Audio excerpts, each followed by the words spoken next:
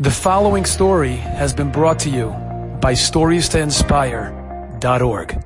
When Hamas, Yimach Shemam v'Zichram, attacked in the pogrom and the war of Simchas Torah, Tavshin Pei Dalet, Shabbos morning, 6 o'clock or 6:30 a.m., the southern communities, this was an attack that was planned for a year or maybe 2 years, as I heard from some Israeli experts, apparently with the imprints of Iran, because it was a brilliant attack, strategically designed and orchestrated in such an intricate and extraordinary way, to the point that it allowed the first level of the defense forces to be paralyzed for quite a significant amount of hours.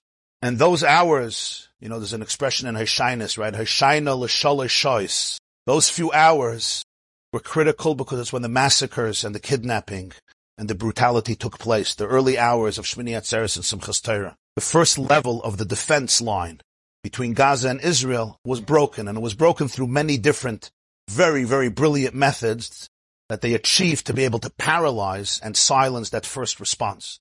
In their plan, until you mobilize an army, the regular army, which is comprised of soldiers all other places of the country and of course reservists, that takes time.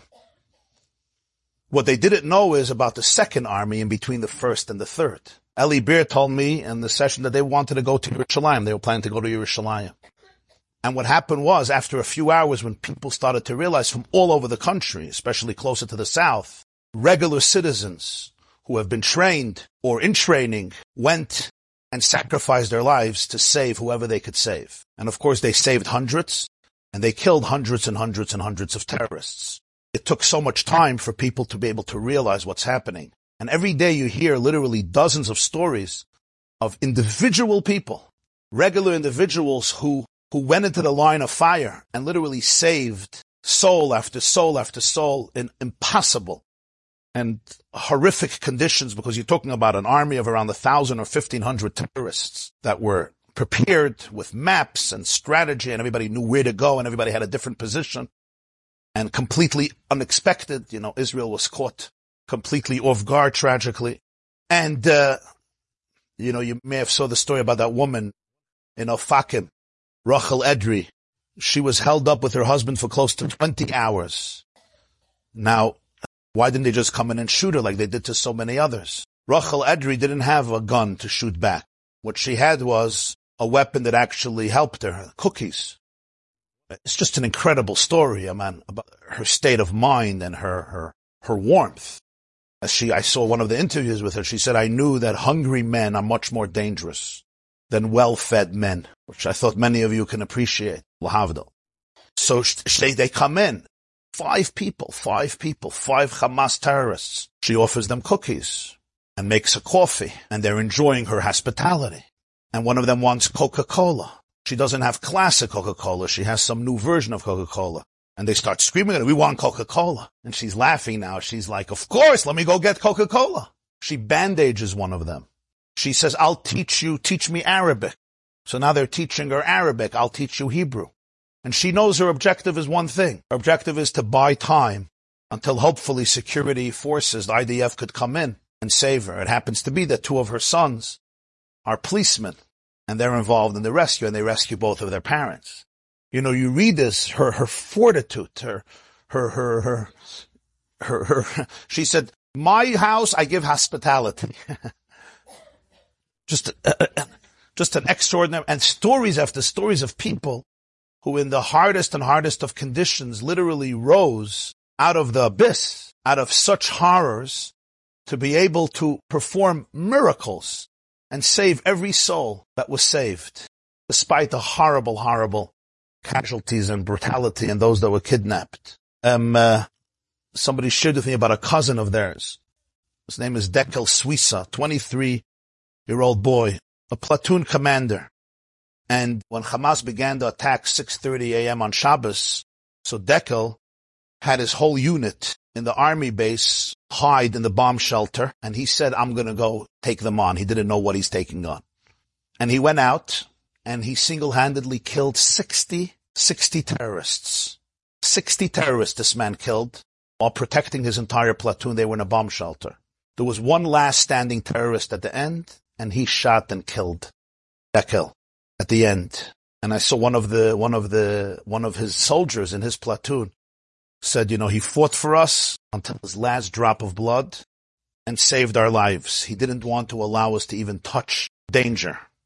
I saw a story of a 53-year-old man. His name is Aaron Tzaref. Lives in the kibbutz Magen. And he woke up Simchas Torah in the morning, 6 in the morning, and he goes out of the house just to survey the environment. A regular Shabbos morning. He knows it's close to God. He wants to survey the environment. He's standing alone on an elevated mound in this kibbutz Magen. And suddenly he sees the Hamas monsters arriving. 600 feet away, he sees 10 motorcycles, 3 pickup trucks. They all came in with motorcycles and pickup trucks, filled with people screaming in Arabic. It wasn't hard for him to understand what's happening. They approach the fence to his kibbutz. Their objective is to get in and, slaughter every single person alive or kidnap them if possible. They begin to cut the fence. He's standing on the mound. He puts himself into a protective position, and he begins to shoot. He's alone on the mound, 6:30 or 6:20 a.m. Simchas Torah, and he shoots just one after another, one by one, just shooting. They keep on falling. The next one arrives, he shoots them too. Finally, people in the kibbutz hear this shooting, so some other people come to assist him. For 7 hours, this man protected his kibbutz. For 7 hours.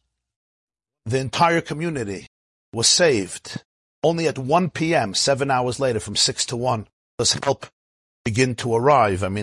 This will be recorded as one of the greatest military and political and intelligence disasters in the history of Israel, probably the greatest one. You have hundreds of stories coming out now of extraordinary, ordinary people who lived and died, saving countless others in a massacre that nobody could believe was happening. I saw an interview in Kikara Shabbat with a guy named Yair Unsbacher. Yair Unsbacher works in a unit that trains to fight terrorists. So he's well versed with this, and he said Simchas Torah in the morning he woke up and he was going to shul. It was around 8 o'clock, he woke up, he was going to shul. He said he went to the mikveh, and then he decided to go to shul, of course, for hakafos. In Eretz Yisrael, Shemini Atzeres and Simchas Torah is together. And then he hears a siren, which is not unusual in Israel, unfortunately, because of missiles. And he said his father, who was walking with him to shul, tells him this is something more serious. And then he started to see different signs. And he said, I went into my house, woke up his wife, and said, there's a war, I'm going to be fine, I got to go. And 5 minutes later, he was out of the house on the way down to the south. And he went to the kibbutzim where the massacres were happening.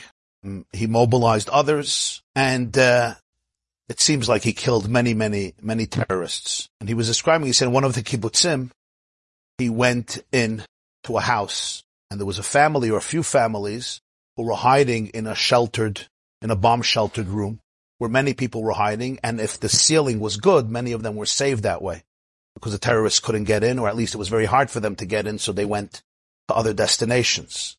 And he says the people inside didn't want to let him in because they came dressed. As you know, the terrorists came dressed, many of them in Israeli uniforms. So they didn't want to open up.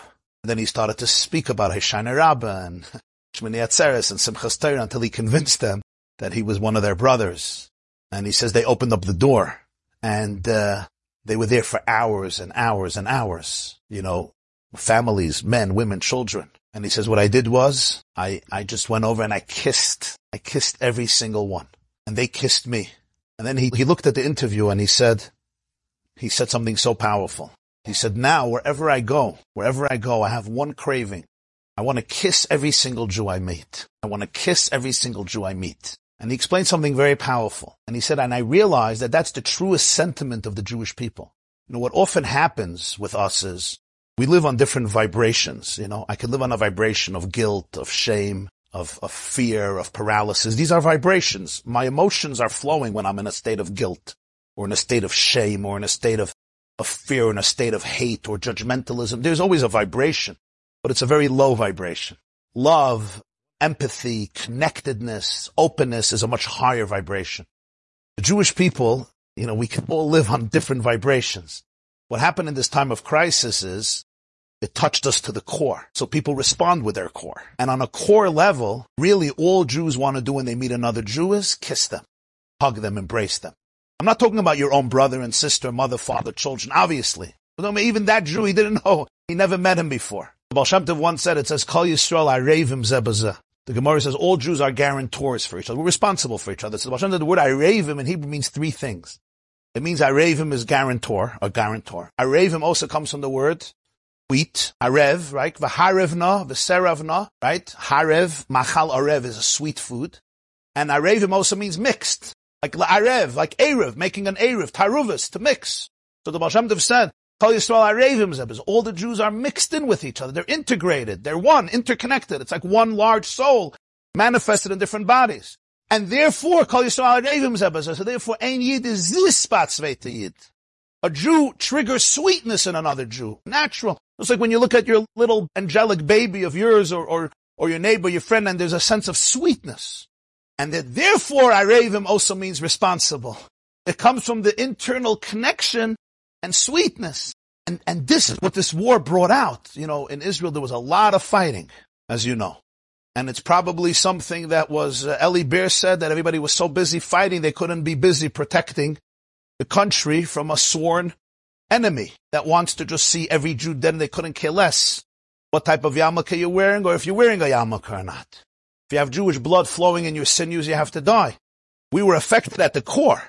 So we respond on a core. And on a core level, the Jewish, authentic, organic Jewish vibrancy is one of tremendous unity.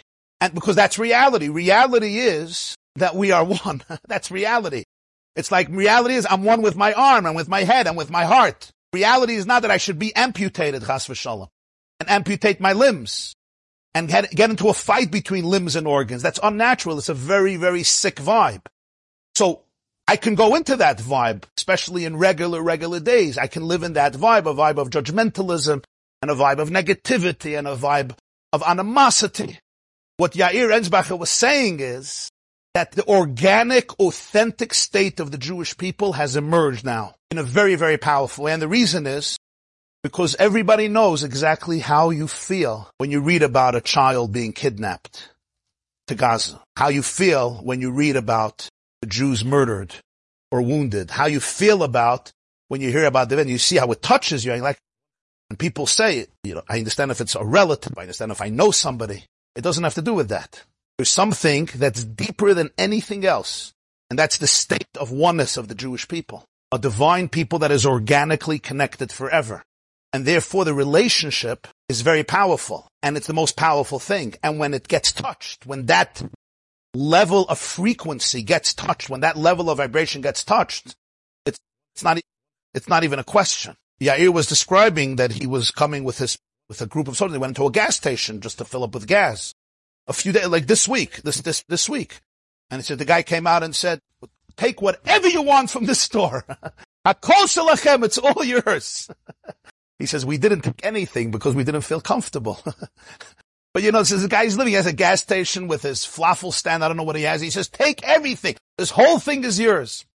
That was a natural, organic, inner sense of connection that emerged. He shared something else that was very powerful. And he said the next day he came home late at night after, 15, 20 hours of fighting for every Jewish life and cleaning up the kibbutz from terrorists. And finally he had to go home. He needed a few hours of sleep. And he says he woke up the next day and he couldn't daven. In the morning you wake up and you daven. He woke up early the next day and he couldn't daven. The sights of what he saw and the pain of what he experienced. So finally now when he was taking a few moments to meditate, he says he just couldn't pray. He couldn't get himself to talk to God. Like he felt so much pain and horror and he was just overwhelmed. That's what he said on this interview, Kikar Shabbat. He said he needed some inspiration. So that's what he said. He opened up a book of letters from the Lubavitcher Rebbe called Igros Kodesh. He opened up. He opens up to a page and there's a letter. Person writes to the Lubavitcher Rebbe, I can't get myself to daven. I'm not in the mood. I have so many issues and challenge. I just can't get myself to daven. So he started to cry on the interview and he said, the Rebbe writes back to this person and says, there are moments that you are not a small individual anymore. There are moments you have to realize you are the Jewish people.